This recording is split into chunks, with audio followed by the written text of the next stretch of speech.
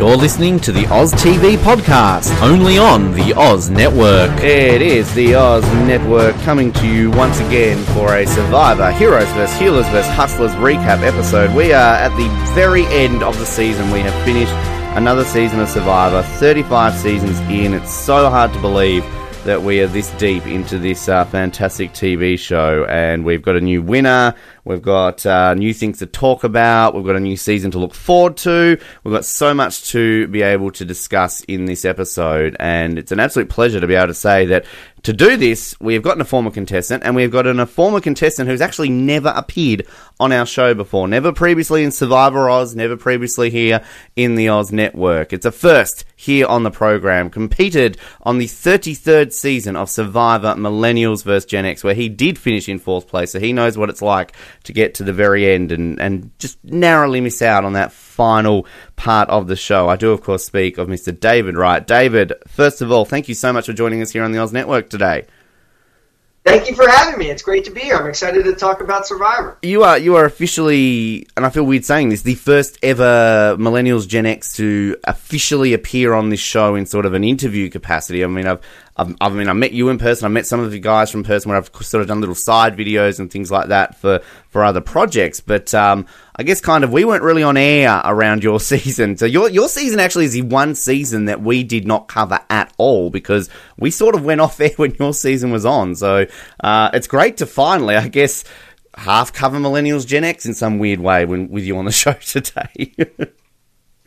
Well, that's okay. I don't remember what happened either, so yeah. It's fine. But, I mean, here we are, another season of Survivor. It's crazy. 35 seasons. I mean, this show has now been on air for 17 years. It's absolutely incredible. It's still going strong. I mean, just in general, what was your overall vibe of season 35, because this was a season that at large parts I felt a lot of people didn't like, but then a lot of people seem to come around on. I'd love to know what you kind of thought about this season as a whole. Yeah, I really enjoyed it. I mean, I think it definitely got off to a slow start, but I think most Survivor seasons do because there's just too many people to meet. It takes a while before you really get to know anybody and care about them.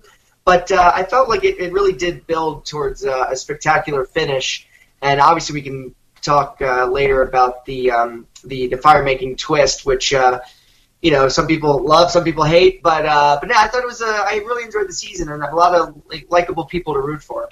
It was a very interesting final five, and I kind of think Jeff actually summed it up quite well, that it was a very open final five, and I mean, a lot of people kind of predicted that Ben would win, that Ben kind of had it in the bag, but I mean, just kind of the efforts he had to go through to get to the end. I mean, I thought it was very similar to Worlds Apart kind of with Mike, that it just, Mike had to keep winning to get to the end, which he did. The difference is this time around, Ben didn't keep winning. He relied obviously on the idols, and then he had the twist at the end that kind of saved him. I mean, did you kind of go into this thinking that Ben was going to win? Did you kind of feel it was open? I mean, how did you kind of look at these five heading into this final episode? Well, full disclosure, someone had tipped me off that he was going to win well before action. So he had a pretty good idea that he was going to win. But I will say that I thought, any of them would have been a satisfying winner. But Ben winning and being able to represent vets with PTSD and be kind of a, source of hope or inspiration for them is fantastic. So it's a great winner. It's great to have someone who won Survivor called Ben. I just loved hearing the words, the winner of Survivor is Ben, read by Jeff Price. Yes. Yes. So that was personally for me a good feeling. It's interesting actually you say about knowing spoilers. I genuinely didn't know any spoilers this season, but last season I did, which was weird because I'd never known spoilers before. So, and I was kind of told a whole season in advance, the final three is Troy, Zan, Brad and Sarah probably wins.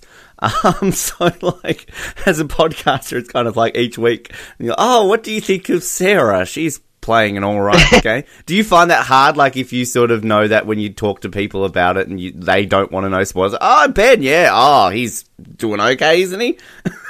Well, the truth is, I don't even want to know. I don't actually like to know, but sometimes they're just, you hanging around enough Survivor people, it's almost inescapable to get spoiled on some level. Adam from my season worked really hard to avoid spoilers, and he actually managed to do it. But it's you have to work overtime. How does that, when your season's airing, spoilers always seem to get out no matter what the season, but was it a case with your season, because I wasn't aware if spoilers even got out for yours. Did you know if they were out there, and if so, do people then come up to you if they know spoilers and like, oh, I know where you finish, and you have to be like, oh, no you don't. Yeah, it's funny, I did hear, I know the season was spoiled for some people, but for the most part, I don't think there was a lot out there spoiler-wise about it. The thing is, when I got out of the game, I had scars on my face that looked really fresh, so I didn't tell anybody how far I went, but they could tell that I probably went pretty far just based on how I looked, and that's unavoidable. But I think the secret, if you will, of our season was pretty well preserved, I think. It's just, I find it fascinating, the whole spoilers, and that's a whole other episode in itself, because with what is it, Behind Survivor or Redmond or whoever he is and kind of things like that. It just seems to be the norm now that these things happen. Whereas, obviously back in the day, like everybody was sort of like, it was just like military grade secrets. People decoding all the websites. Like the very first season when people are like decoding every part of the Borneo introduction. Oh, Jervis has to win, or there was that glitch in the website with Jervis, and it's just so funny how kind of it works this way. Now, I don't even think CBS care, do they? Oh, they definitely care. Say you get voted out first, you're not allowed to go home, because that would obviously tip to everybody that knows you that you went out first. So they definitely try to protect what happened.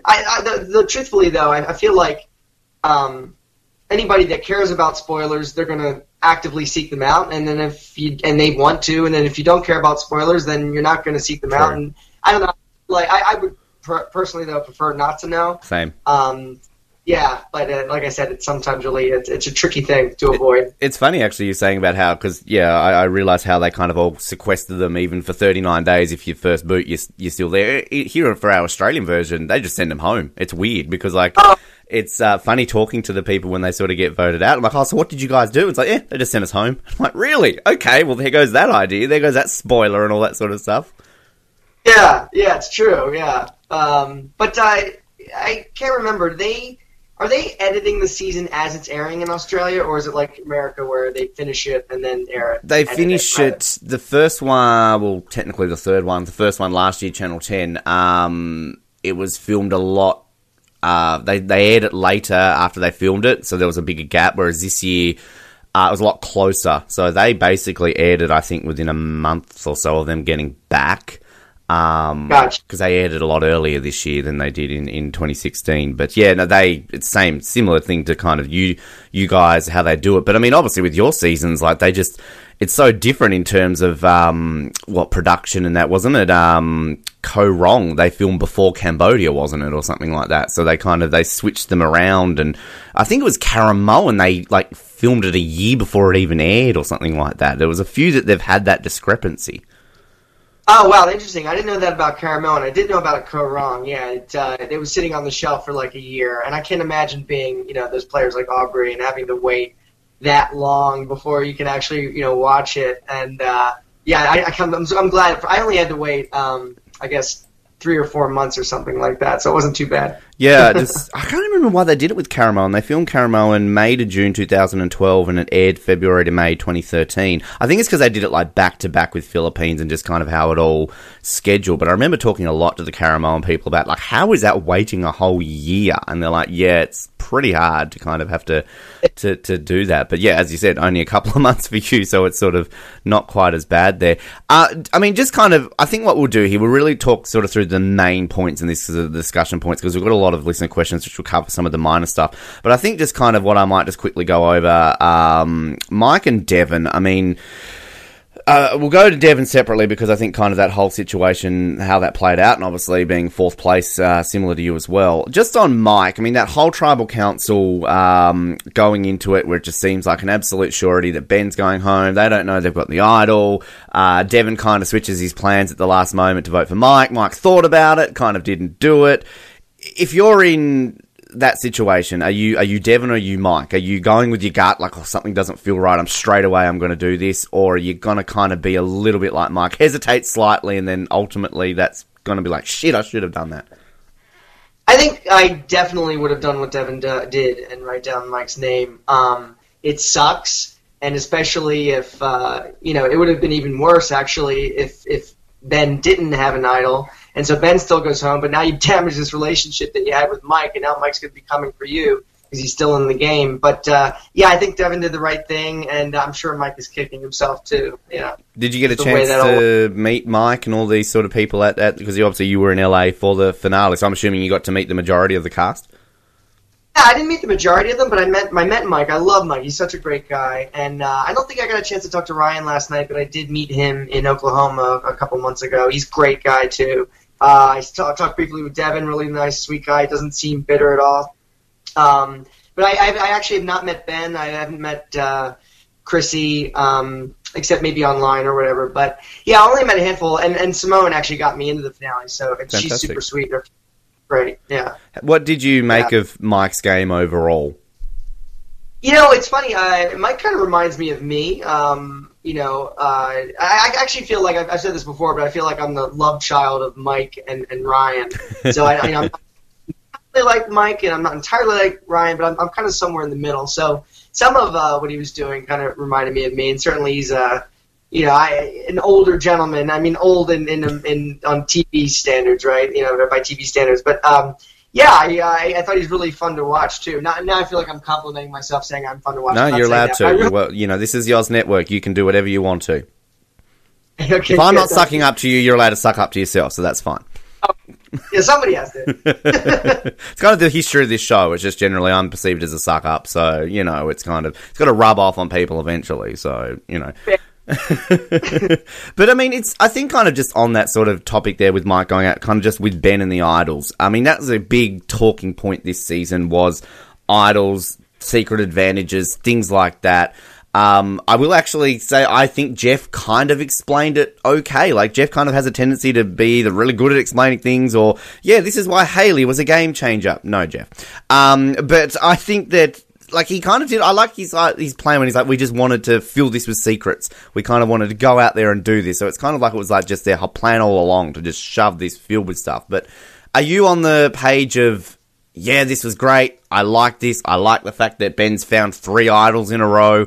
Or are you on the page of, it's too easy, where is he finding these idols? They're planted, there's too many. I mean, where do you sit on that debate? I don't have any problem with it at all, to be honest. I mean, Mike worked really, really hard to find those idols, and certainly the other contestants could have done it or gone looking as well. And at least from what we've seen, it didn't seem like they were looking all that much, at least towards the end there.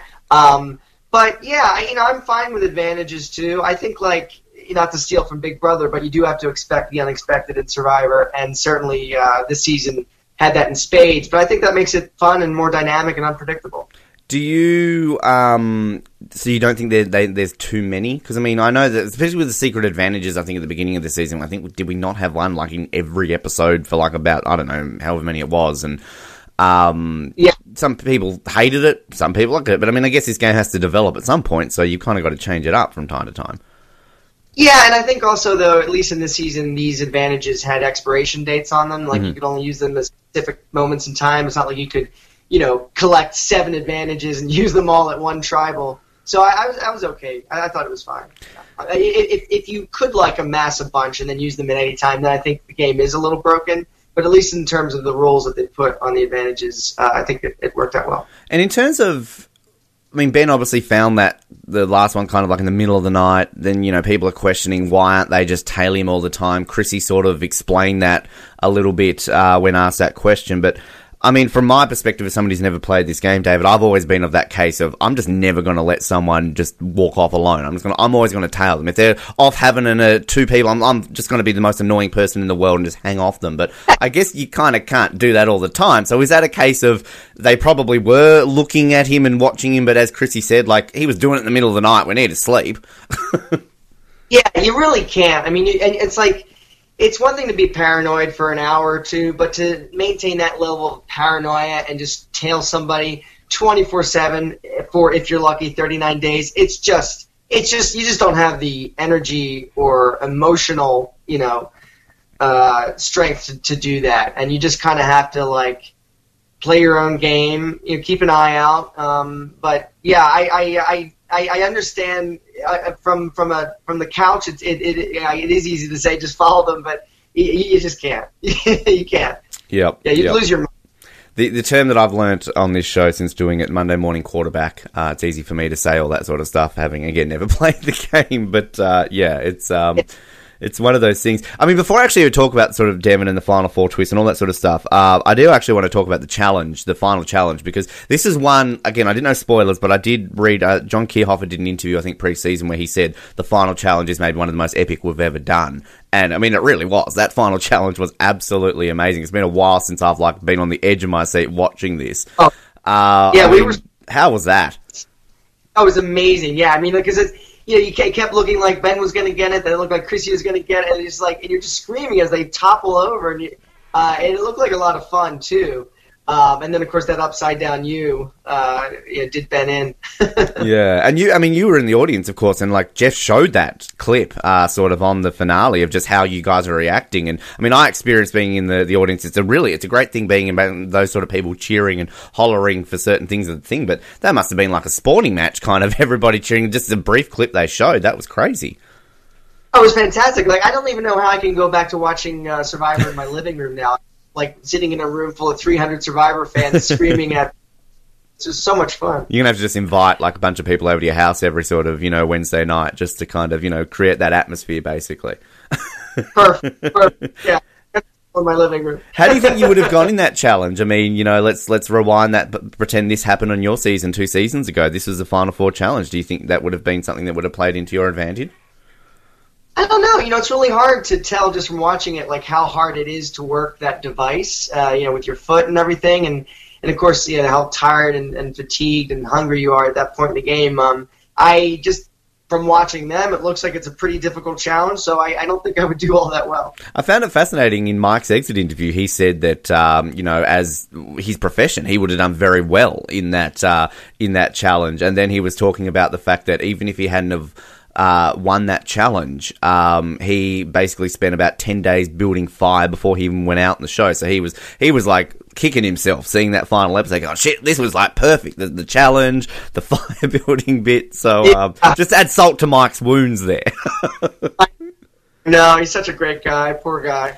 Now, what was your take then on the whole final, the twist? Because the thing that's kind of surprised me a lot about the reaction about this twist was known amongst most of the fans. I mean, this was something that I don't know if it was Jeff might have talked about or somebody, I think, and I don't necessarily even think it was just a spoiler. I think this was something that somebody in production talked about pre-season. I'm pretty certain that's how it came about. So, I mean, for the most part, the super fans knew that this was going to happen. But, I mean, everybody has just completely gone off at this twist. I think the majority is just negative. They're calling it this is rigged, this helped Ben win the game. I mean, are you on the notion that this is something that they come up with, in a meeting and think, we might use this, we might not, they will use it based on a season? Or do you think they will go into a season 100%, this is a twist we're using no matter what the scenario is at the Final Four? Because it's kind of, everybody's claiming that this is something that they've brought in halfway through the game and not that was already preconceived pre-season.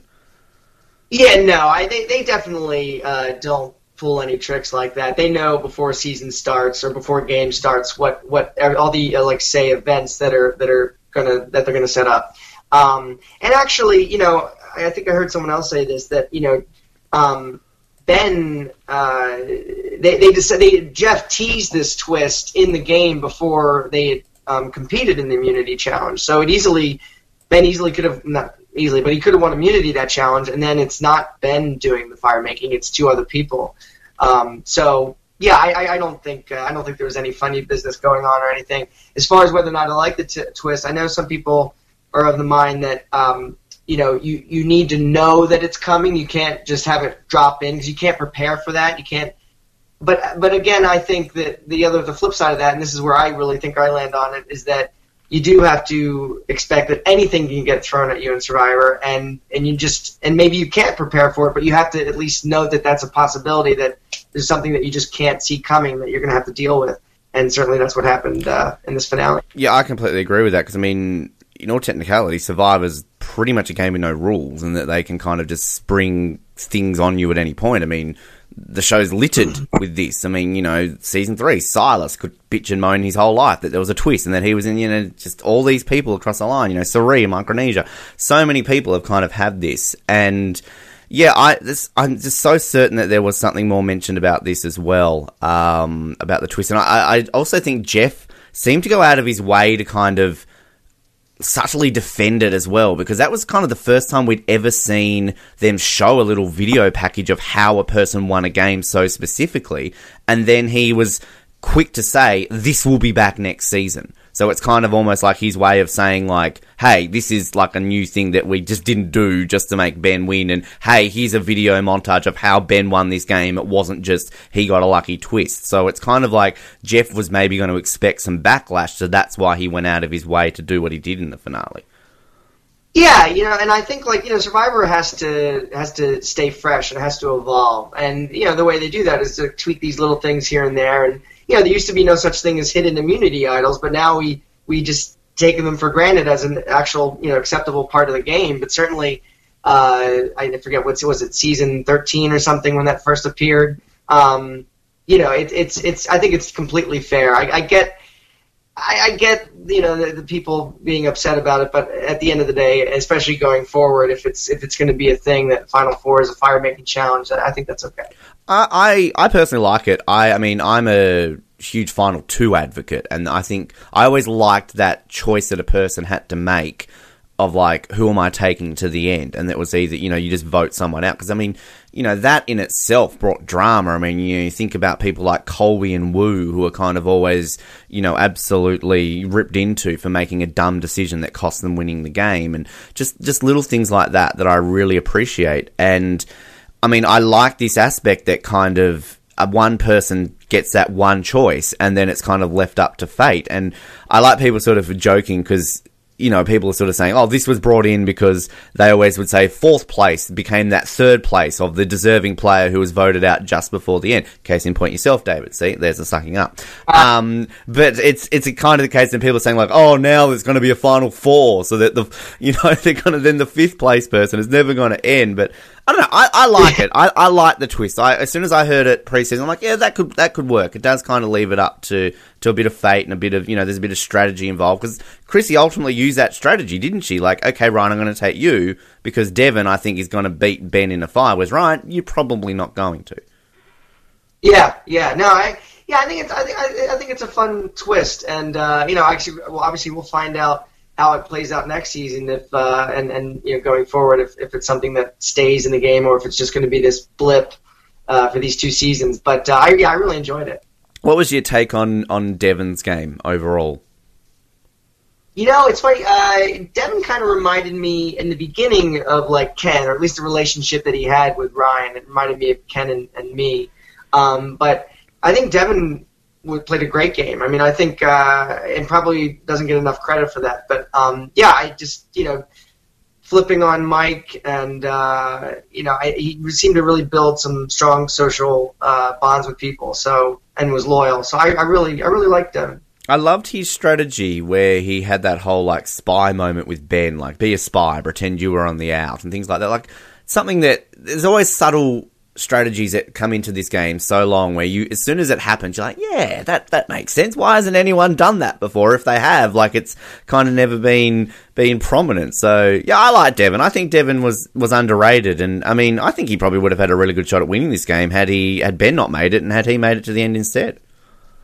Yeah, I think Devin's super likable, and obviously being likable is one way you can win Survivor. Do you think he fits that 4th place club pretty well then? Like, if you're going to welcome in your 4th place club meetings about the players that, you know, narrowly missed out, do you think he fits that overall player of a very good player who just couldn't quite make it to the end?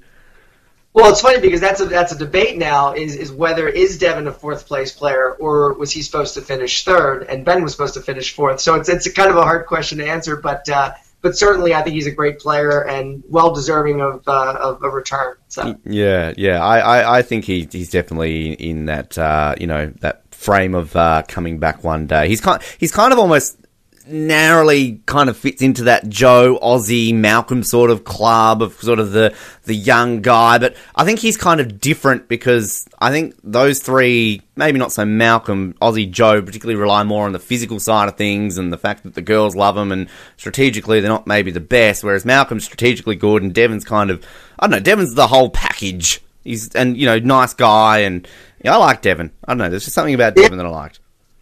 Great guy, yeah. Like I said, I only met him briefly, but super cool guy, and again, doesn't seem bitter at all by the experience and by the twist. So yeah, really cool guy. Good to mention, I think, Chrissy's 4 immunities as well, and just overall this season with just women and immunities. I think we were pointed out last week by one of our listeners that if Chrissy was to win the last 2, it's a record in terms of females winning, and only I think they mentioned Marquesas was the only season where women won every immunity except for one. But this had more challenges, so this therefore sets a record. I mean, that's incredible. Chrissy, I mean, she's 46 years old. She joins obviously Jenna, Kelly Wigglesworth, and Kim Spradlin in the 4 individual immunity club. Just an incredible performance, I think, and that itself deserves some credit for Chrissy. Oh, absolutely. I think Chrissy played an amazing game, and it's unfortunate. There's a lot of bad, negative exit press that from some of the other contestants that she played with, which is just unflattering.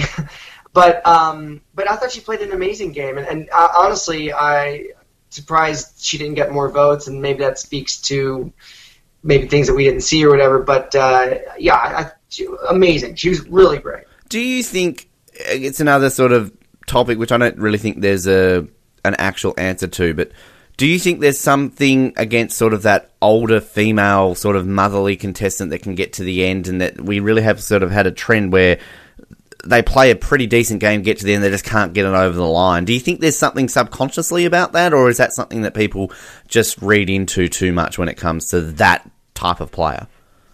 I think it's a very real thing, to be honest, and we can debate where that comes from and what it really means, but it just seems to happen enough where for whatever reason these older women, I say older, I mean she's 3 years older than I am, but yeah, they just don't get the respect that I think they deserve, not only in the game and their gameplay, but just as people. And yeah, it's a really weird thing, and I hope that changes. Because it's interesting to think that out of the ones that we just mentioned, sort of Jenna, Kim Spradlin, and Kelly Wigglesworth, I mean, Kelly aside, that was the first season, so that was obviously a little bit different. She only lost by 1 vote, but I mean, Jenna won, Kim won. It was used as a large part of the argument of why they won. They were so dominant in challenges. And I mean, it's not that she wasn't respected for that at the end. And again, you can always put the argument with Ben there. It was always going to be difficult, but it's just, I don't know. It's like, there's something about it. I've always just kind of been on that camp of like, there's got to be something here with it, because, I was a big fan of some of these players that kind of get there and just can't, I was a big Monica fan. I mean, a different game to Chrissy, I realised. Sherry, different game to both of those, I realised.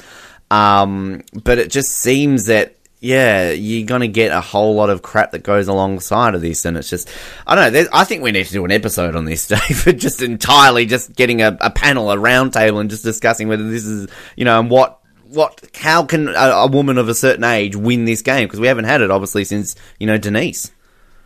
Yeah, I think, honestly, that's one of the hardest demographics to win this game, for whatever those reasons are. But yeah, it's definitely, I think, easier in Survivor to beat a young white guy. Yeah. I think that's probably is, yeah. Yeah, definitely. I mean, speaking of young white guys, Ryan. Ryan was fun. I enjoyed Ryan, and kind of a lot of people, saw these sort of Cochrane vibes and things like that. But it was interesting. I remember in our pre-season prediction, I had my co-host and Billy Garcia on, and they were both kind of, I don't see Ryan going far. I don't see it. And I was like, I think Ryan can go far in this game. I can't remember where I put him, but I was impressed by Ryan, I think, for the most part. And I think kind of he had a very strong early game. And as I mentioned in the exit interview, I asked him about, I'm like, did that not help you at the end? Because everybody who saw your early game was not on the jury. So therefore they can't exactly, kind of see what you did and everything. I mean, what did you think of Ryan? I know you sort of mentioned that you kind of felt he was a bit like you, similar sort of with Mike, but overall, Ryan's game? Yeah, Ryan's great. Yeah, I mean, I love how hard he was playing, and I really do think that some people say you should not play hard at all and just lay low, but then, of course, you don't get credit for anything. So people push back on this idea of a resume, but I think Ryan certainly was building up a pretty good resume. Obviously, the physical challenges were a challenge, but no, and he got a vote in Devon, which is great. And of course, Devon says he loves the underdogs. I was rooting for Ryan as well, and again, just having met him in person, like just a really cool guy, and I can imagine. I'm also surprised he actually didn't get more than just the one vote as well. I agree with that, and I mean, it's kind of this thing now. I feel where we're really always at least getting on every season kind of that absolute super fan kind of nerdy trope sort of player, in a post-Cochrane world. But yeah, I think kind of the thing that they at least do each season is they do kind of seem to make it different each season. It's not the, I don't know, to say obvious one. They're not a Cochrane every season, if that makes sense. I mean, Ryan to me is not a Cochrane because Cochrane's a different player than Ryan is. So yeah, I see what they're trying to do, but I don't see kind of after seeing him playing overall comparisons to Cochrane. Yeah, I mean, certainly they represent sort of the same archetype, but they are two very different people, and they play different. So yeah, there's a lot of wiggle room within one archetype. With actually the final tribal, this was the second time we've kind of had that open forum. I mean, if they keep this up, David, you can officially say you were part of the last season that had the traditional jury format as opposed to kind of this open one. Are you a fan of this open forum that they do now as opposed to what you had on your season? As a TV watcher, as a viewer, I like it. As a player, I would not like it because I think it can lead to a little more conflict, which is why it makes good TV. But also too, if you're on the jury, like, yeah, I don't like speaking, believe it or not, and I don't like being in front of cameras and all that. And so once you get voted out of the game, all you want to do is just think, okay, finally it's over. At least that's how I feel. And the last thing you want to do is feel like you still have to participate in any meaningful way at tribal councils. So yeah, as a fan watching, I like it, but as a player, I would not like it. And I think I think I brought it up to Ryan that for them that would have been new because this was filmed when Game Changers was airing, so they would have not seen it. It was a similar thing to how for people in Fiji, the final three was, quote, new because they hadn't seen Cook Islands. So even for us, it's not new. So I kind of think that we might see something different going into next season that players can prepare for this differently, if that makes sense. Because I guess I don't know how much preparation would change from a final tribal perspective from a player about addressing everybody individually to preparing yourself for an open forum. Because I can imagine this would suit different players, in different ways. If you're better at kind of like a conference sort of round table thing like that, it's going to suit you. But if you're better at the one-on-ones and kind of back the traditionally way. So I feel that the Ghost Island will see this be a little bit differently in terms of strategy, if that makes sense. Yeah, well, I mean, I think certainly when Final Tribal and players are making their case, I think sometimes players can get lost in specifics. And I think it's much easier to get a jury on your side if you're talking in more broad terms. Certainly you can mention idols that you found or played or whatever, but for the most part, people are just going to fall asleep in the minutia of the game you played. You just need to what is in the broadest of terms, what game did you play, and you got to make that case. Yeah. Now, I mean, we did kind of speak about Chrissy there, and I didn't know if there's anything you really wanted to add overall about Chrissy that we kind of haven't mentioned, and we can just sort of talk about Ben. But I mean, you said you didn't meet Chrissy when you were there in LA? I did, and I was at the after party, and it was very crowded, and I was kind of hiding in a corner of the bar where it was a little quieter.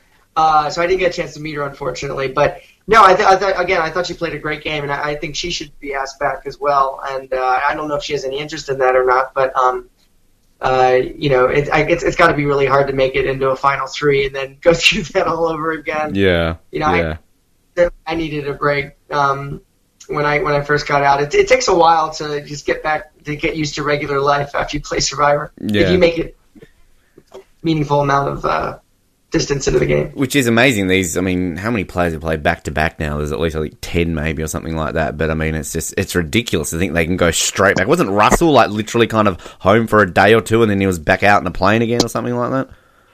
And the interesting thing about that is the players in the second season didn't get a chance to watch his first season, so they had no idea what like. But yeah, I cannot possibly. I would never have the strength to play 2 seasons back to back. I don't know how Zeke did it. I don't know how Russell did it. I don't know how anybody does it. It's extraordinary, and it's so draining. And to just take 2 or 3 weeks off and then do it all over again? No thanks. Yeah, no, it's really crazy. I am proud to say this is the furthest my preseason winners pick has ever gotten. Second, I picked Chrissy from the get-go that she was going to win this game. And I'm like, holy shit, this could actually happen. I could actually predict a winner finally. But second, I'll take it. I mean, you know. Great, solid pick. You should not be... Yep.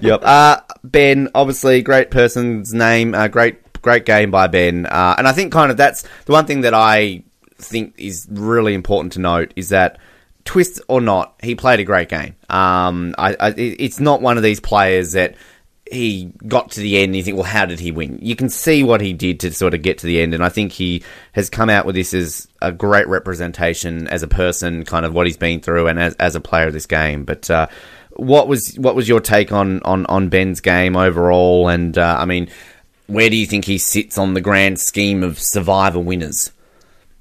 I think he sits quite high, and it's kind of like what you're saying. There's a bit of Mike Holloway in him because he's at the bottom and just trying to claw his way out of this hole and managing to do it and pull out the win. Unfortunately, because of the twist and because I guess the fire making challenge and how some people feel about it, I feel like people want to put like an asterisk next to his win, but I don't think that's fair. I think he absolutely deserved the win, and a great player as well. I completely agree with that, because I think it's so unfair to think that, because nobody puts an asterisk next to Parvati's name with how she won on Micronesia, and I think that was more of a robbed Sari of a win. I mean, the different situations I realise, but no one ever does that against Parvati, so I don't think that's fair to kind of do that for Ben. But yeah, he's definitely someone who I think will surely come back one day, or at least be in that conversation. Should they do a winners or a legend season or something like that? But very popular guy too amongst the fans as well. But I think maybe more so before the twist.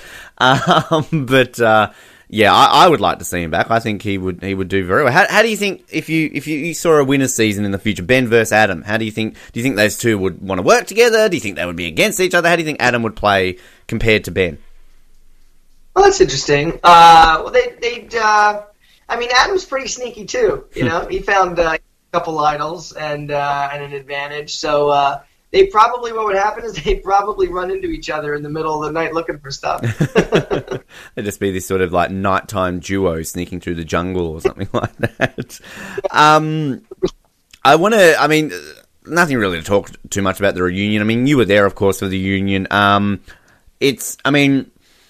Reunions are kind of becoming less and less relevant in many aspects because we don't hear from the majority of the cast. I mean, we get some great stories. Obviously, the stuff with, Ben's Marine buddies was fantastic, and just kind of the things we get. But how do you feel about reunions in general? Because, I mean, gone are the days where we legitimately at least got a question to every person. Now, we basically hear from the top 4, top 5, and we pretty much forget that anybody else was on this season.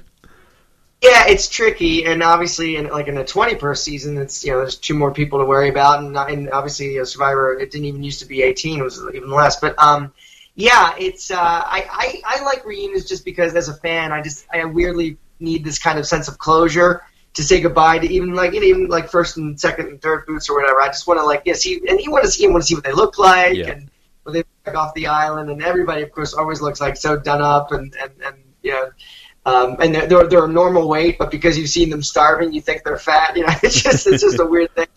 Yeah, I enjoy the reunions. And then, of course, you get the tease for the next season. That's always fun. So, which does bring us to that Ghost Island. Again, the name had been leaked a while ago. The cast is out there. If people want to see it, it's pretty much been revealed. But this was the first time that we sort of got a look at the twist. And essentially what it boiled us down to is that there's this island called Ghost Island where I'm assuming people will get sent to, and it's kind of littered with relics from Survivor past twists and idols and mistakes in the game, basically, and you're going to get this option. It hasn't been fully explained, but that's kind of, I think Jeff did an interview with Dalton Ross where he kind of mentioned a little bit about that. I personally love the idea that we're kind of going to get this sort of history of Survivor, like as in all the torch snuffers are going to be there, all the, like the famous stick idol and things like that. I loved how Jeff held up like James's idol from China and things like that. But, it's a unique idea, isn't it? I mean, it's kind of something that when people were thinking, what is Ghost Island? I don't think that's anything anybody predicted that this would be.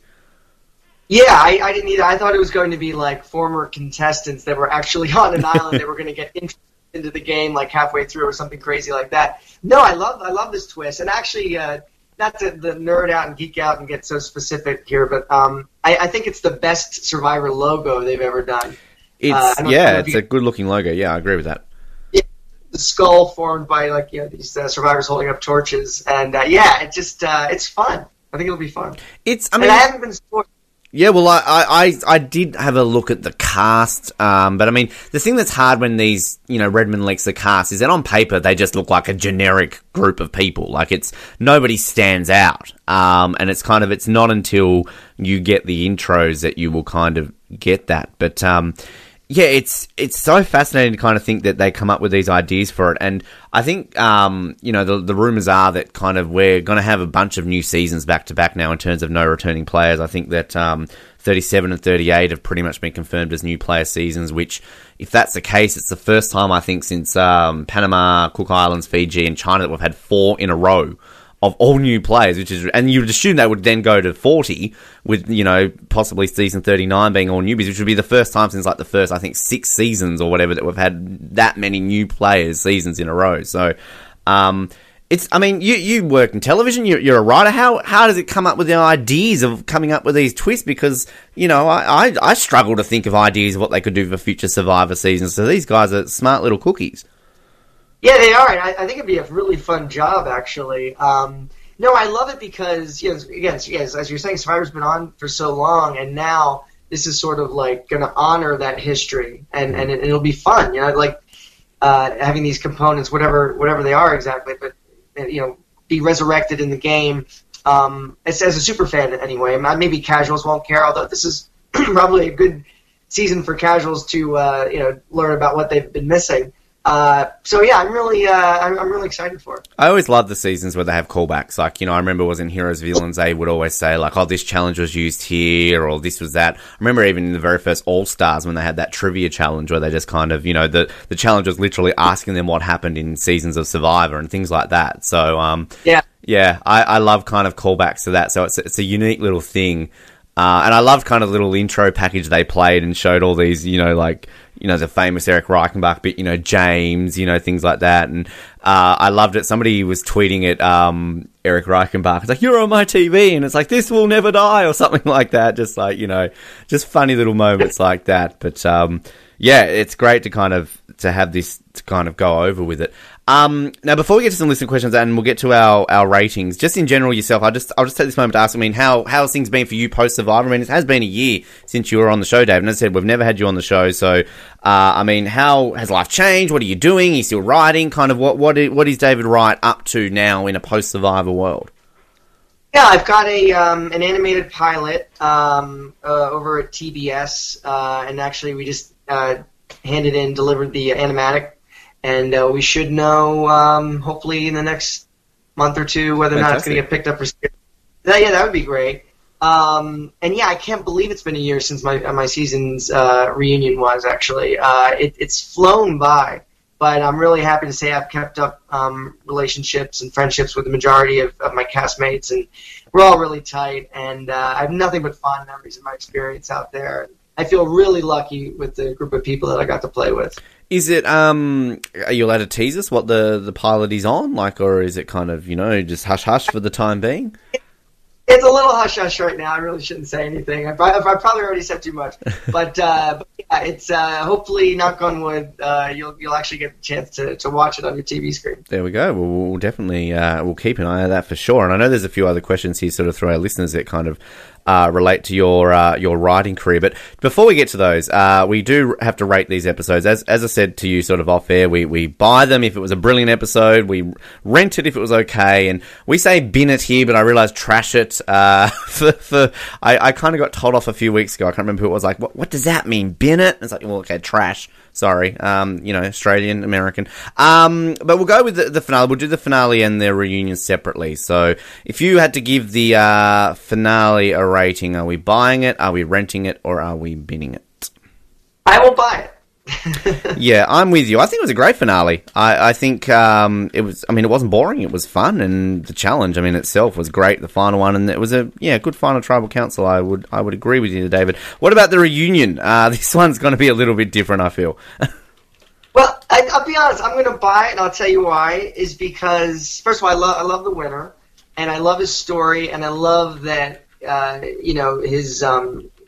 the other Marines, his friends, came out and just to put like a spotlight on PTSD, because obviously so many people are coming back from the wars that were just abundant and coming with these really difficult problems, and they're having a hard time readjusting to civilian life. And I think it's a good message, or it's good to give exposure to it, and maybe a little bit of a sounding board. So I buy it. I buy the reunion. No, well, I'm going to rent it because, I mean, I know a lot of people hated it, and I'll say I don't think it was the best reunion ever, but I think that whole situation, like, I agree with you, kind of, I love that moment when, like, Ben's friends came out on the stage, and I think the thing with the reunion that, yeah, ultimately in the grand scheme of Survivor reunions wasn't the best, but, I mean, it still was entertaining, and it didn't rely on so many things that they kind of go to. We didn't get any random, hey, let's talk to Cochrane moment.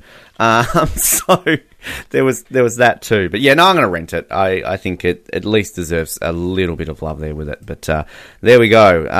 Can I just say that all season we did not get a bin for any episode this season, if I'm just looking at, which is interesting considering... Oh, actually, well, we technically did, but I don't count that episode because I wasn't on it. We had random people, that's fine. But yeah, I like this season. I think this season is going to be one that over time will get better with age, and that people will appreciate this season a lot more. Kind of like a Nicaragua or a Vanuatu that will get appreciated a lot over time. But listener questions here, David. Now, we got a bunch here. I'm going to skim through these as quickly as I can because a lot of people were interested to talk to you. We've got some of our regulars. We've got some fun questions here that they like to send in each week. We've got a few little game things here. We'll see how many we can get through these with what we've got. And to everybody who's sending questions this season, thank you very much. It's obviously been great having you on board. But I got a couple here on our Instagram post. Particularly one from the Australian Survivor Memes Instagram page. So they've got two here. First of all, are you ever coming to Melbourne? I just returned to Fiji, and I had planned to actually use that to get to Australia. We got a free ticket, but then I didn't, so it's a terrible story. But yeah, I would love to see Australia. There's so many things I want to see and do there, and people too. So yeah, I don't have any plans in the immediate future, but I do someday hope to get there. I know a few, like Adam was spent a long time here, didn't he? And did I see, was Michaela or Hannah was here, I think, were they? Or was I making that up? Was Christy travelling, perhaps? Hannah was there, and Rachel was there. I'm trying to think who else. Michaela, maybe. But yeah, a lot of people, and then actually, the pre-jury trip was Australia. So a number was it of them, really? Oh, I didn't realize that. There you go. What was like returning to Fiji? It was weird. It was really weird. Adam and I and Jay hung out. I spent 5 days with them, and we returned actually to the beaches where we shot the show. And Monariki looks the same, looks identical to how it looked when I was there, but Tavua looked very different because a lot of the bushes had grown that had been removed for the show had grown back, and the beach there was like less sand on it, and it was just kind of this weird sort of distorted dream version of what I remember. Did you know temptation to like just spend the night there and like start a fire and? Well, really weird. So at one point on Monariki, it was just Adam and I on this entire island, just the two of us, and we didn't even have a boat. The boat dropped us off and just went off to fish, and we couldn't see it. And so we're just walking around this island, and a few hours went by, and it's like, they're coming back, right? Because we don't have any fresh water, we don't have any food, and the creepy thing was, I came upon some fresh footprints. And so I'm like, okay, so somebody was here earlier today, and I assume they're not here now. But anyways, it was really cool. Fun times. It also has another question. What's the weirdest and or most memorable fan interaction you ever had? Fan interaction? Well, I signed someone's boob. I've never done that before in my life. I don't know how that is. It was weird and new for me. So that was something. I was intrigued by those people who like sort of get body parts, because I mean I know some will go off and get them tattooed, but does that person then go and get the permanent tattoo of David Wright's signature on their boob? Because I wasn't very good at it, and I was worried about hurting. It was awkward, but we got through it. That's very interesting. All right, so let's have a look here. What else we've got? Layla says, I'm looking forward to the hidden immunity idol that actually looks like a stick, obviously in reference to next season. I'm so excited for Ghost Island, even though people are not keen on it. What are you guys looking forward to being revisited? Oh, that's interesting. Well, this is going to sound really self-serving, but they showed my fake idol that Jay played, so it'd be kind of neat if that ends up being on the show. I wouldn't mind getting another look at it. Yeah. Well, again, it's kind of, like these sort of fan service bits that they can have, and I mean, one that you're involved in, I guess that's going to be like a cool little moment to sort of to do as well. So I love how they've held. I love how Jeff said like it took a lot of time to get these. Like some of them, obviously, they would have got them out of the fire, but then like James's ones, I mean, did he keep them? Did they have to contact James? Like, hey, can we use your idols? Like, it's kind of interesting to think the efforts that they went to get all these props. I know, it is interesting. Yeah, I wonder where they came from. If they were in some like Raiders of the Lost Ark warehouse, I don't know. It's interesting. Thanks for that question. So Valerie here asks, when was the last time you spoke to Tiger Mum Lucy? I saw Lucy about 2 or 3 weeks ago. We got lunch. It was actually me, Lucy, Sunday, and Cece. Nice. And it was and Lucy's husband, and actually Sunday's sister-in-law. Fantastic. But I've stayed in touch with her. We don't hang out all the time, but yeah, we get lunch on occasion. Fantastic. Orico have, now you kind of answered this one, but he's sort of gone for more specifics. Who is a better reflection of you, Mike or Ryan? Yeah, I really think I'm the love child of the two of them. So, I think obviously I'm older, and but personality-wise, maybe I'm a little closer to Ryan. In just a brief amount of time that I've hung out with them both, I'm saying that. But yeah, but somewhere in between the two of them, there's a David Wright. Good comparison. Isaac Brower says, since you were a TV writer, David, how would you write an episode of Survivor to make it as epic as possible? That's a good question. Oh God, I don't know. I mean, it's the trickiest thing about Survivor, and it all comes down to the storytelling they do and the editing is hiding the ball, so it doesn't get too predictable. And I think they do an excellent job on a regular basis, more so than I think I could do if I were scripting it. So, the Survivor's in good hands with the people that are telling the stories as it stands. Yeah, Isaac also adds, what was it like being on the jury, and why did you vote the way you did?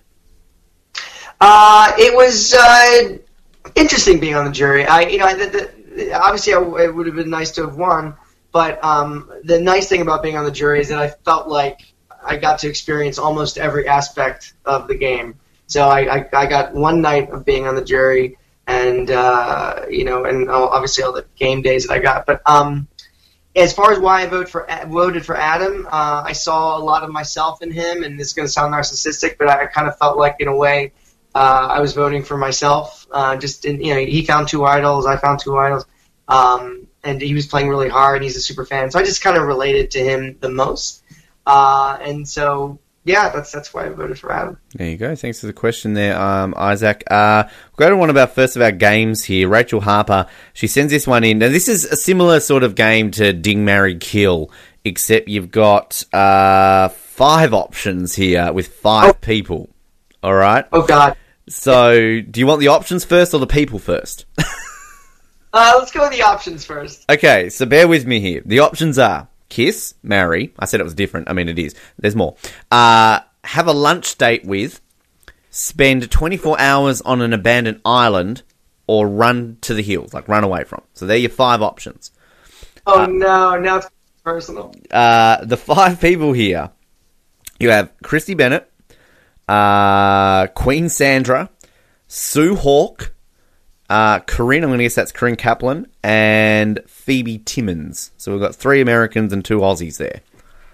Okay. Well, I'm just going to say run from Sue just because she seems pretty intense, and I feel like she'd call me a snake, and so yeah, I'll probably run from her.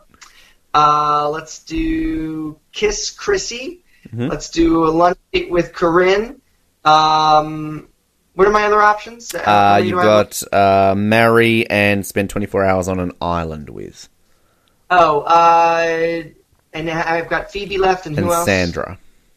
And Sandra. Okay, let's go with 24 hours on an island with Sandra, and we'll marry Phoebe. Done. That is a good choice. Thanks for that, Rachel. That's a fun question. There's a similar one to come, but it's kind of a little bit more, not in depth, it's more open.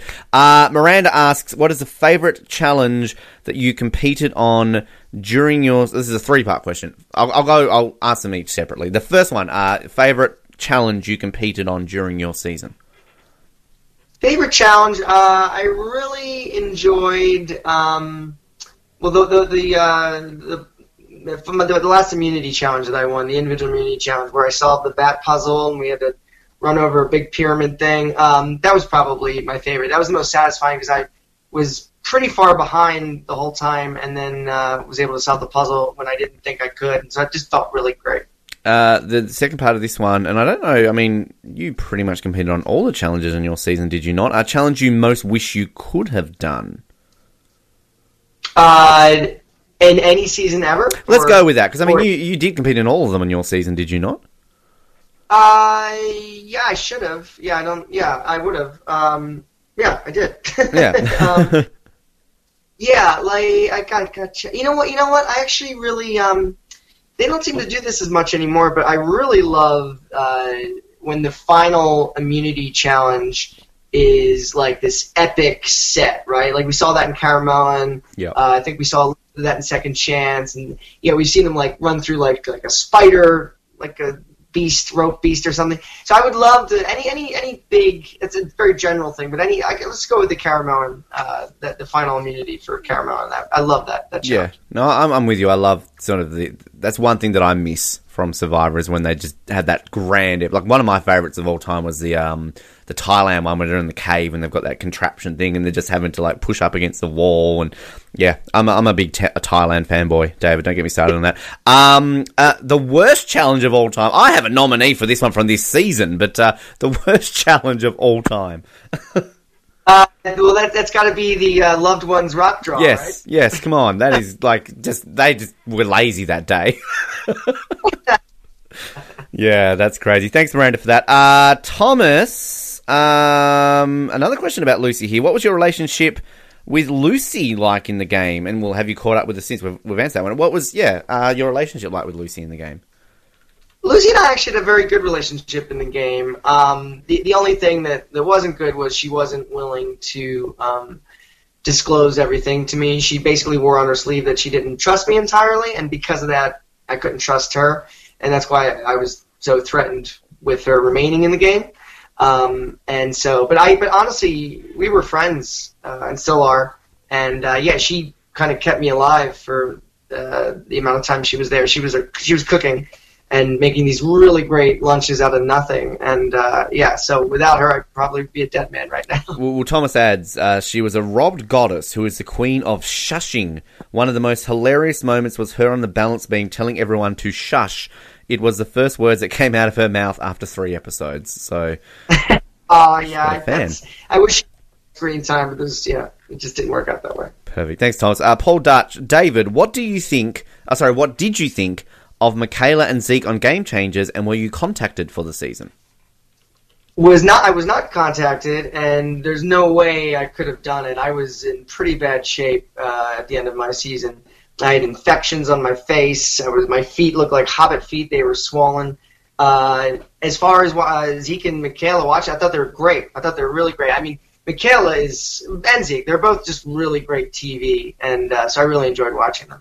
Perfect. Thanks for that question, Paul. Now, Olga here, she hasn't actually, I was going to say she's a regular. She hasn't sent one in a few weeks. She's got a few comments here. So she says, love from Israel. As always, it has been a while, Oz Network.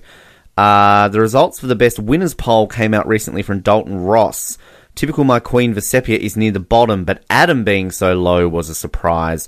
I didn't appreciate that Rob was fourth. I like Rob, but placing a winner who won on a fourth try over a dozen others is horrible. Hated the poll. The only good news is Sandra and Richard made the top three. I mean, look, we did polls like this all the time when we used to do Oscars. I mean, it's always going to be a different poll for every different show that does rank the winners.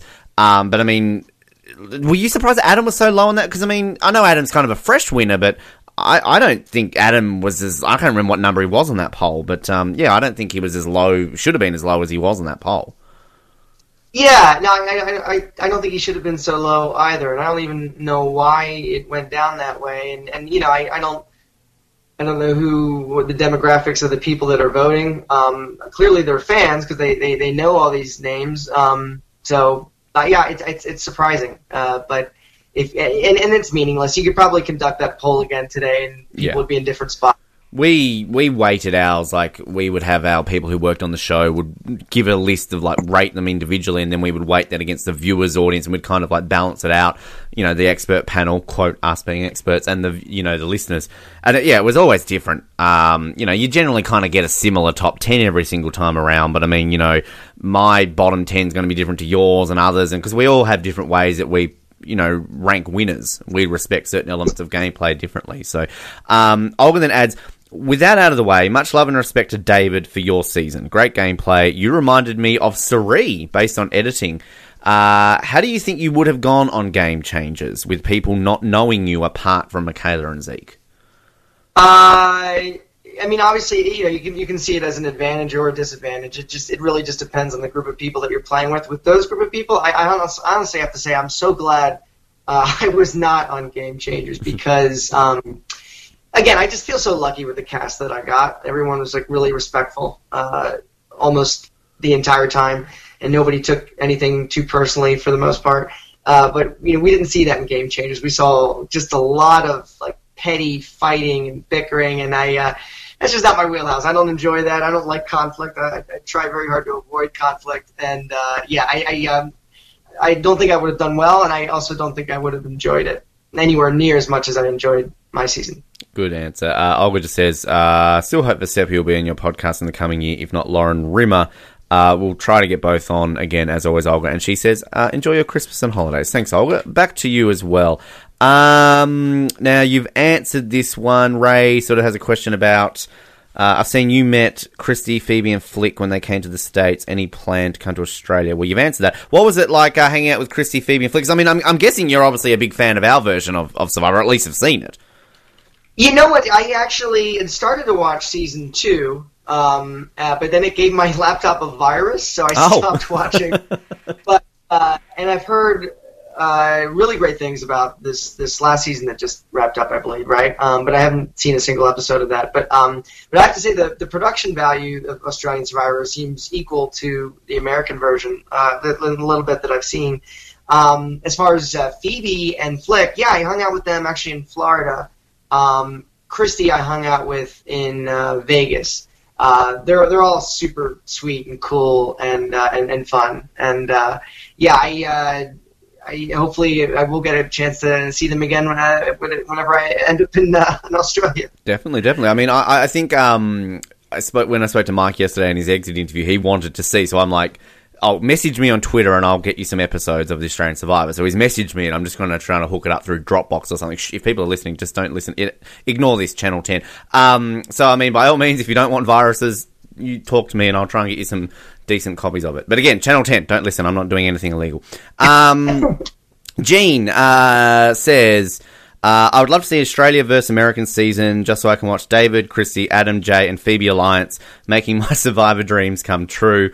So, I mean, I don't know if you want to comment on that. She's got another question here. That'd be a fun alliance, wouldn't it? Alliance, I'm on board. Let's do it.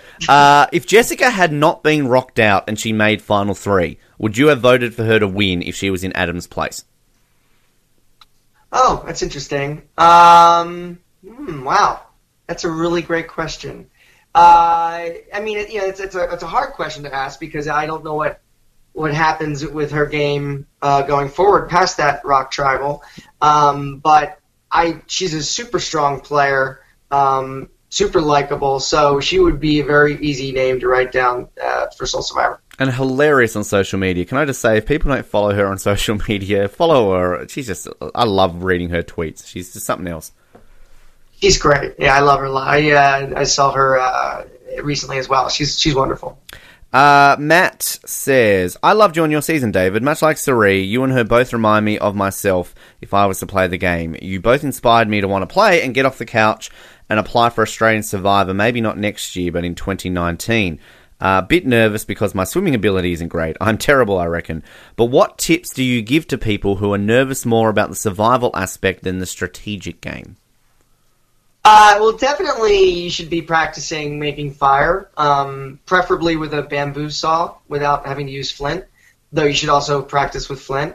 I think also you want to, before you go out there, once you get the call, put on as much weight as you can, because that'll help you last longer. Some people think you need to get in shape and lose all this weight. Yeah, if you want to look good on TV, maybe, but not in terms of like dealing with the stresses of the game. I think it's better to put on weight. Other than that, just go in there with a really positive attitude, and I think you should play hard and just have as much fun as you can, and just know that you're probably not going to win. So just enjoy the time while you're there. Perfect. All right. Thanks, Matt. Here's another game. Sasha Puderschmidt. She knows I love her because I love saying her name. This is similar to the one we had before, but the difference is you've got 4 options and you've got a bunch of people here, so you don't have to use one per person. You can just kiss all of them. You can slap all of them. So it's kiss, slap, hug, run away. And she's added a 5th this week, or give Christmas coal to. So... There you go. Oh, my God. Time of year. All right, so we'll start off here. So, Mad Dog. Oh, Mad Dog. Love Mad Dog. Oh, Mad Dog? Which one's Mad Dog? From Australian Outback. She was, yeah. Jeez, I don't I'm embarrassed to say I don't remember Mad Dog, so I'll run away from the unknown. Good answer. Sheehan. Oh, jeez. Kiss. Kiss? Yeah, some old school players here. Vesepia. Kiss. Amy, I'm guessing that's Amy Cusack based on the spelling of her name there. Oh, let's go Hug. Hug? Gandia. Good old Gandia. Kiss. Kiss. She was on an episode of Judge Judy recently. Gandia. Yeah. Oh, wow. There you go. Corinne again. Corinne's getting mentioned a lot. Kiss. Kiss. Oh, a lot of kissing going on here. Oh, I hope you kiss this next player. Rupert. Hug. Oh, damn it. Well, he's somebody you ran away from earlier, Sue Hawk. Yeah, well, run away again. Yeah. Aubrey. Oh, Kiss. Love her. I love Kiss. Aubrey. Lucy again. Lucy's getting mentioned a lot this episode. Hug. She's married. Not that some of these others are, but I'll hug her. Large. Adam. I'll hug Adam. Hug Adam. Sandra. I think you married her before, didn't you? Yeah. So let's marry her again if I can. We'll make that a 6th option. Billy Garcia. Hug. Hashtag bring back Billy. Lauren from this season. Lauren Rimmer. Oh, Kiss. Kiss. And we've got our perennial 3 Aussies here again. Christy. I think you kissed her before, didn't you? Oh, kiss her again? Phoebe. Kiss. And Flick. Kiss. Nobody gets Cole. Kisses for everyone. Lots of No one got cold. I'm not giving cold to anybody. Yeah, that's a good one. Okay, let's see here. Saxon, you were very inspiring, David, in your season. I'm very skinny and socially awkward. Would love to play, but it's people like you, Suri, and Cochrane that make people like us inspired to play. Oh, that's not a question. That's just a comment. There you go. Oh. Nice, and honestly, Cochrane is the reason I ever felt like I had a chance to play. I never would have applied before until he played. So how many times did you apply before you got on? I applied 3 times, and yeah, 3rd time was the charm. There you go. I just applied for the 3rd time for Australian Survivor, so I'm hoping that's the same thing. Katie Silas, which 3 seasons, not including your own, would you like to have... Oh, hang on. Oh, no, hang on. I'm misreading this. This is a good one. Which 3 seasons, not including your own, would you like to have complete mind wipe and relive again for the first time? That is a very interesting question. That's a great question. I'll say Borneo. Mm-hmm. I'll say Second Chance. Second Chance is actually my favorite season. And I'll say Heroes Villains. Good answers. I like that. Let's see here. No, that's a comment basically for me. Here we go. This is one I was thinking about before that I knew I got one based on your writing career. Craig Lowe, go and ask a non-Survivor question. I love the episode you did of Family Guy. Love that show. What was it like writing for this show, and who was the most fun to write jokes for? Oh God, yeah, it was a blast. It was a really competitive room. There were at that time 23 writers. Wow. You had to like talk over a din of jokes, but. It's a fantastic experience. As far as the best character to write for, well, when you pitch in that room, you have to actually do the voices, or at least you have to try. So I guess I really loved doing Adam West's voice, Mayor West. Unfortunately, he passed away, so no one's doing his voice anymore. But yeah, I really liked pitching for Adam. Could you do voices? Can you do Family Guy voices? I'm not going to do it right now because it's embarrassing. But yeah, I used to do the voices, at least my version of them. Yeah. And did you get to? Sorry. No, that's fine. That's fine. I was kind of just picturing there. I didn't realize that's kind of how it was. Did you get to work with Seth MacFarlane, kind of in that room, or? Yeah. Well, I started there when I first got there. I was a writer's assistant, and at that time he was in the room a lot more. When I eventually became a writer there. He was getting a feature film career off the ground, so he wasn't around as much. But yeah, we still saw him at table reads and recording sessions and stuff like that. Really talented, wickedly talented guy. He reminds me of me with hair in terms of just how he physically looks. I wish I had his hair, but anyway, talented guy. So you'll be hosting the Oscars one day, basically at this rate. We'll. I think that's. For me. I'm just looking here, at your filmography at least. So you helped out or at least wrote or assisted on Malcolm in the Middle. Am I reading that correctly?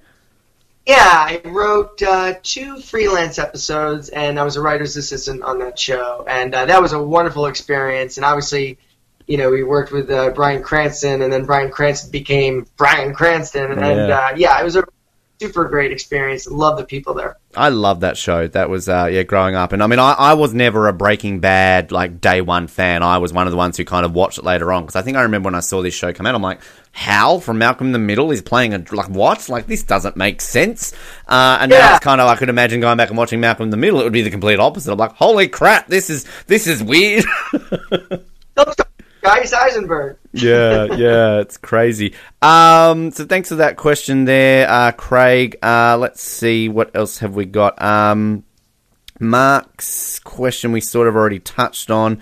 Mark, fine with the winner. Way too many idols, advantages. Don't like production decision to open forum and Final Four twist. Is Survivor getting to the point where it is getting to be too much? No. I say no. And by the way, and Jeff has said this, but they like to take big swings. Not everybody's always going to like those swings, but I like that they take them because when they hit, they really hit. And so I think we can put up with a couple of whiffs for those hits. And I think it's also a case of, again, the show's been on air for 17 years. You've got to change it up. What TV shows are on air for that long? It's difficult to maintain something the same for 17 years. Sure, old school fans want it to, but would this show have lasted for 17 years if you don't bring in these twists? I don't know. I don't think so. I don't think it would. I think it keeps it fresh and it's engaging for lifelong super fans like us. Yeah, agree. Marlene says, with the Final Four twist staying, I'm questioning it. Makes no difference when players know in advance. It just means they will try and get bigger players out sooner and not wait unless your Ben finds idols every episode. But if the twist happened in the past 7 years, I seriously think we will end up with different winners. Tina may well have become our second 2-time winner in Blood vs. Water. Kelly Wentworth wins second chance. Keith wins and not Natalie on Blood vs. Water 2. David, I'm sure you would have won your season. Again, it's a what-if game. It's impossible to fully predict, and it's easy to say this, but again, it's going to be a completely different game scenario. But, did you look at that in any aspect when you saw this twist and think, if this twist had been on my season, I would have had a better chance, I could have won this season? I did get very good at making fire, because I made it almost every day out there, and I kept it going, and so... Adam was not doing that, so, maybe I would have beat him in a fire-making challenge, although I will say that in test-taking scenarios, I get very nervous and make mistakes, so possibly Adam still wins. So, but I do understand, it is better to know what the twists are, what the surprise, or not be surprised. That's more fair, but Survivor doesn't have to be fair, so exactly. I'm okay with it. Exactly, agree. Hilda kind of just basically asked that question that we just answered. Mitch sends these in to our guests. I like these questions. So there's a few here. First one, who is the biggest diva around camp on your tribe? The biggest diva? Oh, God. Honestly, I know people, I get accused of being too nice sometimes, but I really loved everyone out there at my season. Obviously... Taylor triggered us a little bit with the food stealing, but even he, I don't consider a diva. But anyway, yeah, that was maybe the only thing that really bothered me. Well, this kind of ties in, I guess, to the next one then. Who was the most annoying that you would be pleased to send them off to Exile Island from your season? Oh, I was going to say me. Yeah, safe answer. Yeah, I annoy more than anyone annoys me. So. Well, you've got a chance to redeem here. This is kind of like this will fit in well then with the David Wright niceness. Apart from yourself, name 4 players, 2 male, 2 female, who deserve a second chance from your season. Oh, that's good. Let's go with the females. Let's go with Mari and Jessica. Mm-hmm. And then for the males, let's go with Jay and... God, who else do I give this to? Let's go Jay. You know what? Let's go Jay and Will, because I think, but as long as enough time passes, I think it'd be really cool for Will when he's a lot older to play Survivor again. I agree. That'd be good to see him come back. Good question there. Thanks for that. Leah P. Now, Leah, we had a lot of people this season just love Lauren. She was just the fan favourite amongst our listeners this season. So Leah says, enjoyed the final except for the worst reunion ever. Queen Lauren was great in the jury, especially her line, let's move on. David, what did you think of Lauren this season and her huge following with the fans? Oh, Lauren. Great, and I think she should absolutely be asked back, and hopefully she wants to play again. I thought she was just super entertaining and one of the more standout characters this season. Agree. Eric, we've got a few of these questions. I like these ones. You're such a role model, David, for anyone wanting to play the game. I have a huge soft spot for players like you. What advice would you tell someone who is so nervous about wanting to apply for fear of failing? I think if you have a dream to play Survivor, as I did, and it sounds like this person does, that you just got to go out there and do it. I understand being afraid of failing, but I think you have to go into it again with the attitude that you probably will fail. So just accept that and know that going in. Only one person's going to walk out of that game with $1 million or $500,000, I guess, in your case, right? Yeah. So I think. I think you just have to do it, because why avoid things because you're worried about a future possible regret, right? I think you just have to go out and try and do your best, and who knows, maybe we'll get lucky. Well, that's kind of my mantra, how I look at it when I apply. It's like, I honestly don't think I'm going to get on, but if I don't apply, then I'm not going to have that chance. So, I do it, and who knows, one day it might happen. I mean, Chrissy had been applying for 16 years, so, she got on eventually. Yeah. Yes. So keep trying. Now, a couple more here. I'm going to end it with our beloved Granny Survivor in just a second. But Ruth Marie, now she sends this question in every week as well. So she's giving you a scenario here where, similar to what we saw on Game Changers, if you were on an Exile Island reward boat and Cochrane's there and you get a choice between some advantages. She's got 4 possible options here, and we always think Ruth Marie works for CBS because I feel like she's sending this in to get a vibe of former players to kind of poll this so they can bring this into a future season. So if this happens in a few seasons' time, then Ruth Marie, your game is up. We realise what you were doing. But so the 4 options here. So these are your 4 potential advantages that you can choose from. So you have the vote tripler, which you get to add 3 votes to one player in a tribal, but the catch is the following tribal you can't vote. The spy bunker, so you can go in an underground bunker under the other tribe's shelter for 30 minutes and you can spy on everything. The vote reveal, which you can play at any final tribal until the final 7, and when you come back to camp, you'll have a note in your personal belongings that reveals who voted for who. Or the mutiny idol, which you play to save whoever has the most votes from elimination, but they get sent to the other tribe instead. Oh, that's really interesting. I like that and the first the triple vote the most. But I would go with the triple vote, and I believe you said that means I don't get to vote at the next tribal. But yeah, I would do that. I like that. I think, Ruth Marie, we need to go through and tally what everybody's answers were this season, because I'd like to actually see what came out on top there. Let's see here. So we answered that one. All right, let's close this out with Granny Survivor. Now, she's a listener who sends in stuff every week, and she waffles on a little bit, but she will have a couple of quick-fire questions here, and we'll end it with a game. But let's go with the comments first of all. Hello, dears. Well, another season is dusted. I'm happy to have a break from Survivor. You're not the only one, Granny. It has been Survivor non-stop since February. You are very right, including Australia, New Zealand Survivor, so I'm thrilled I can rest from the game. Yeah, I'm looking forward. I love Survivor, but 2 months off with Survivor right now is looking good to me.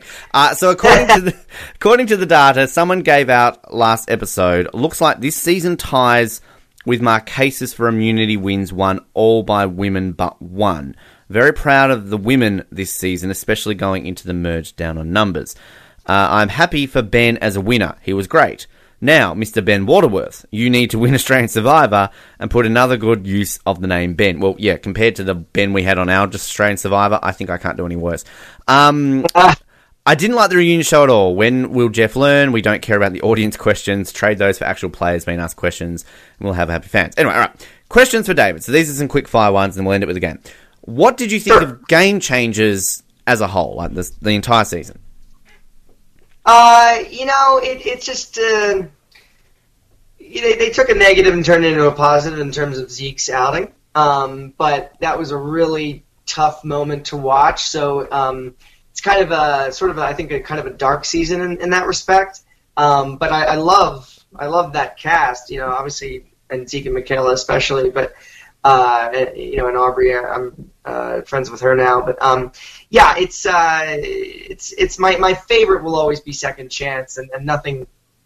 Game Changers isn't anywhere near that level. And, I think, and Zeke actually described it this way, and I think it's accurate, is that with a theme like Second Chance, like people do have a story to tell. Everybody has a second chance story to tell. In a theme like Game Changers, is like you kind of alluded to this earlier. Maybe not everybody really does represent what you might consider to be a game changer. So I don't know. I think, and I think also Zeke was saying that possibly it inflates their egos a little bit, and they don't feel like they have to try. Whereas in Second Chance, it's like, well, I got to make it happen. This is my second chance, and they're more motivated. And also, obviously, the fan vote was probably partly responsible for that as well. But Game Changers. I mean, not a terrible season by any stretch, but. The darkness of that one moment that happened to Zeke is uncomfortable. I always said during that season that I think the title was what went wrong with it. I mean, I think call it All-Stars 2. You've got to find cast. There's nothing wrong with the cast. It's just the title, because it's finding arguments for some of those players as game changers was a little bit of a stretch. So, yeah. Now, you already answered this one. She asked how many times do you apply for the show, so we've already gotten that one. Who wins between Ken, Sunday, and Hannah in a final 3? Ken, Sunday, and Hannah. Well, I think probably Sunday, to be honest. And Sunday also had a really good story to tell, and I don't think it made the air. But she is a cancer survivor, and when we were out there, she had celebrated an anniversary of beating cancer, and we were all really moved by it. And I don't know if it came through or not at all, but Sunday had a really good relationship with everybody out there, and she never did anything to upset anyone. And not that juries are always bitter juries, but I think she probably would walk away with the win if she makes it in the final 3. There you go. The final one here. Did you meet fan favorite Lauren Rimmer? I did, briefly, very briefly, and I had a few beers, so I don't remember all of it, but yes, I did. And what my memory is that she was a lovely woman, and I had a good time with her, but it was very brief. Perfect. All right, now she's going to end it here with a true or false game. Now it's time for my weekly game, last one for the season. In honor of our winner Ben, I love hearing that word. It's not me, but anyway, true or false that Ben said this on his own Survivor CBS bio. Okay, so it's just true or false. Did Ben say this pre-game? Number 1, I'm a mix of Russell, Malcolm, and Rupert. I'm going to say true. It was false. He said Russell, Boston Rob, and Joe. There you go. Oh. Number 2, he said strong-willed and motivated. No context there, but true. Yep, is true. Number 3, I love how she's put these without any context into what they're used in. Number 3, circle track car racing. False. It's apparently true. Number 4, I have visited all 50 states in America. False. That is false. And number 5, I want to find as many idols as possible. False. Correct. He did not say that. 3 out of 5. Good job. There you go. Granny says, thank you, dears. Both have an amazing Christmas, and I'll see you back in February. I hope you do another preseason podcast. Have Billy back on, maybe some others. We'll get to that, Granny. Thanks, Granny, for your support this season. To everybody who sent questions, great questions. And David, to you, mate, this has been a lot of fun. So glad that we could do this. A lot of fun chatting about this season, your season, everything else in between. And by all means, we will definitely do this again moving forward, be it season 36 or anyone in the future. But thank you so much for joining us. And Merry Christmas, Happy Holidays, and everything else in between at this time of year. Oh, thank you so much. It was a pleasure being part of this. I really enjoyed our talk, and Merry Christmas and Happy Holidays to you, which is weird because it's like summer there, right? Yes, it is. Summertime, which I can't wrap my head around, but yeah, pleasure being here. Thanks a lot for having me. And a massive thank you to David there for his time. A very fun way to end a very fun season. I'm going to say this again. I said it a lot throughout this season. Thoroughly enjoyed Heroes vs. Healers vs. Hustlers. And I definitely believe it will go down in history as one that will be underappreciated, and I feel over time it will be definitely one that should hopefully get a little bit more love along the way. So thanks to David and to everybody who appeared across this season. Very much appreciate it. Obviously, we had a few weeks there where we perhaps didn't quite have as many people on the show as we used to back in the day. In terms of recap episodes, it was a little bit different, but we still obviously appreciate everybody who did join us across the season. It's been a blast, and I'll quickly go through them for those who did miss out or forget who we had on the show. Thanks obviously to Billy, who joined us at the beginning, of course, for our preview episode, as well as coming on for episode 4. We had John Carroll on, Carolyn Rivera, Dan Foley, Ethan Zahn, T-Bird Cooper, RC last week, and of course also special shout out to our co-host extraordinaires in Colin and Anthony and Noah. Anthony being Rossi. I don't know why I'm calling him Anthony. And, of course, special appearance by Kristen as well on an episode. Good to have her back. So, shout out to all those people involved in the show across this season. Very much appreciate everybody for joining us across season 35 of Survivor. It was good to be back to cover another season, and we'll see how we fare moving into season 36. Of course, Ghost Island, which is going to be interesting. Now, I had a couple here that I just wanted to address in the end. Two, to be precise, that were more directed to me rather than David.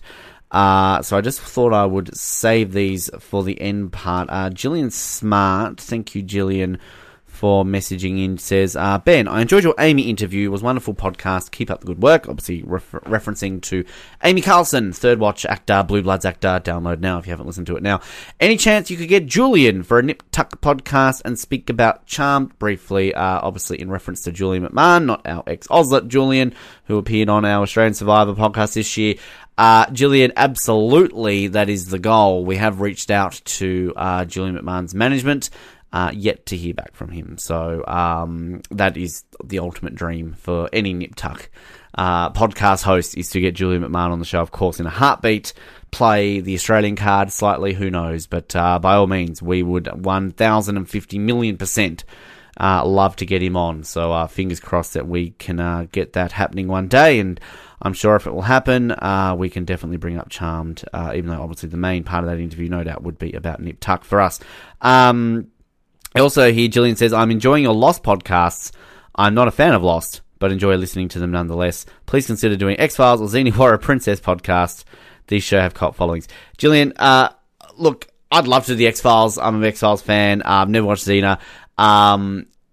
We'd love to do a lot more shows, but, 3 shows at the moment is incredibly tough. It might seem like an easy thing of doing 1 per week, but we're recording these in multiple blocks. We're doing about 6 episodes per week at the moment to kind of bank these a lot. So, and myself personally, I'm in all 3 of them. So, I'm doing about 15 episodes a week. So, having to watch them, take notes, record, edit, upload, put together all the promotional materials that we kind of put up on the website and social media. It does take a lot of effort, and, I would love to be able to concentrate doing all of this permanently for my entire life. But, sadly, we sort of have to try and make money elsewhere. We're not really exactly getting paid for this.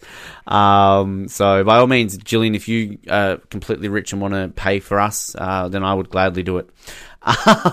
So things might sort of move forward a little bit in 2018, a little bit different in terms of timing wise. Just some circumstances in my life will be changing to obviously, not be able to commit as fully as I am right now. So we'll obviously update things along the way. But by all means, Gillian, we'd love to do more shows. And I don't think either of those two are kind of on high on the agenda in terms of other shows we'd like to do sort of first. So, but we thank you for your suggestion. Maybe we can do a random episode of those shows at some point in the future, because that's something that we still would like to do more of. We did a few of those this year and like to do a few more of those moving forward into the future.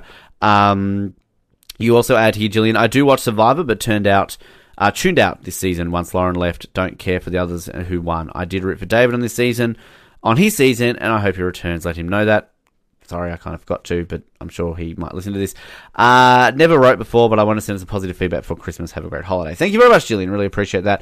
And this one here, I like this one. This gave me a bit of a smile on my face here, and I just wanted to read this one out on air. Richard says, Ben, your continued support and dedication to Survivor always appreciated. The original Australian podcast for content, and you really need the praise. Yes, we have other podcasts who are producing coverage of Survivor, about hundreds now, but I admire your long-lasting dedication and contributions to Survivor. Keep up the good work and never give up your dreams of Survivor. You still have listeners who appreciate your time and input. I was a long-time listener of Survivor and really don't think you are getting the credit you deserve for years of service. If you get your dream, go on Survivor. If Chris, you waited 16 years, don't ever give up. Thank you so much. Oh, he's still more here. I forgot. Dave was a true star in his season. I hope to see him back on the show. Great player, very kind-hearted man. I'll be going away on travel next year in March through June, so I might not shoot questions your way for this show. But if Debbie, Jessica, Ryan, Cole, and Lauren get on your show for recaps next season, fantastic. Enjoy Christmas and New Year. Richard, thank you very much. That definitely brought a smile to my face. I even shared that on my social media, my personal ones, just kind of showing how much that meant to me. So, Definitely appreciate that, Richard. Thank you so much for those kind words. And to everybody who sent in questions this season, plenty of you.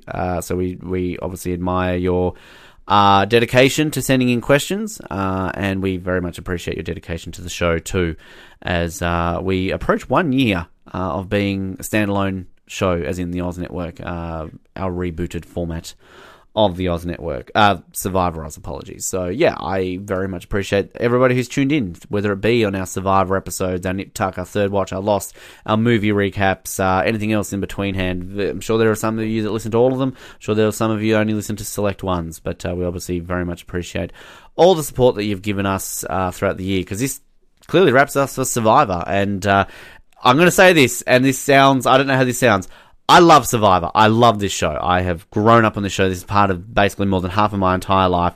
Absolutely love Survivor to death. But I think for the first time in my life, I have never looked forward so much in my life to not having Survivor on for a couple of months, because it has been a marathon since February this year, obviously, when it comes to game changes, to Survivor New Zealand, to Australian Survivor, and now obviously with Heroes vs. Healers vs. Hustlers. So it has been a big stretch when it comes down to this. But, yeah, I'm looking forward to a couple of months away from Survivor to kind of reset the batteries, I think. So, by all means, if you're a Survivor fan and you've been with us from Survivor Oz days, don't obviously think that I'm giving up. It's just a case of, yes, let's have a bit of a break for now. But if you, I mentioned the other shows, we'll still be having our Third Watch, Lost and Nip Tuck recaps as per usual on Monday, Tuesday, Wednesday. I will say at the time of releasing this, our Tim Allen Santa Claus 4-day marathon is in the midst of nearly finishing. Santa Claus 3 went up today. Christmas of the Cranks will come up tomorrow on Christmas Eve. We'll be taking a bit of a break for a couple of weeks in regards to some other movie episodes and content, besides the ones that we've already recorded, as I said, with Third Watch, Nip Tuck and Lost. There might be a Jumanji review sort of within the next week or two, depending on when Colin and I get around to seeing it.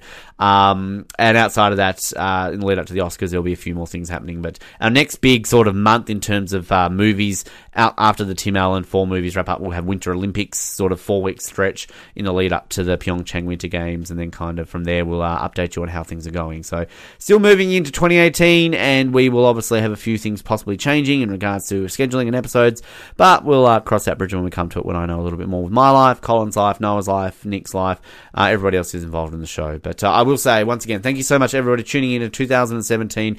One more, I guess, new episode in regards to Christmas of the Cranks tomorrow, and then just our scheduled our recap episodes as well to come. But it's been a blast. Survivor, it's been a blast as well, and couple of months away, but then we'll be back, of course, to Survivor Ghost Island. Thank you again. I keep saying thank you, but I'm going to say thank you. It's obviously means a lot that you guys are still tuning in. Facebook, we're there. Twitter, Instagram, YouTube. Like us on all those services. Subscribe online. Again, if you love the show, as I always say, please take a few moments of your time to leave some feedback on iTunes. It really does appreciate our overall rankings and everything along those lines. So we would appreciate, that's the way I meant to order that, you doing so. And Stitcher, Spotify as well. We'll be back 2018, bigger and better than ever when it comes to a lot more content. But in the meantime, thanks for tuning in. Thanks to David. Thanks to you for listening. I'm going to stop saying thank you. My name's Ben. This has been the Oz Network. Good night. Thank you for listening to the Oz Network. Don't forget to subscribe to get new episodes delivered to your speakers every week. For more information, hit us up at theoznetwork.net.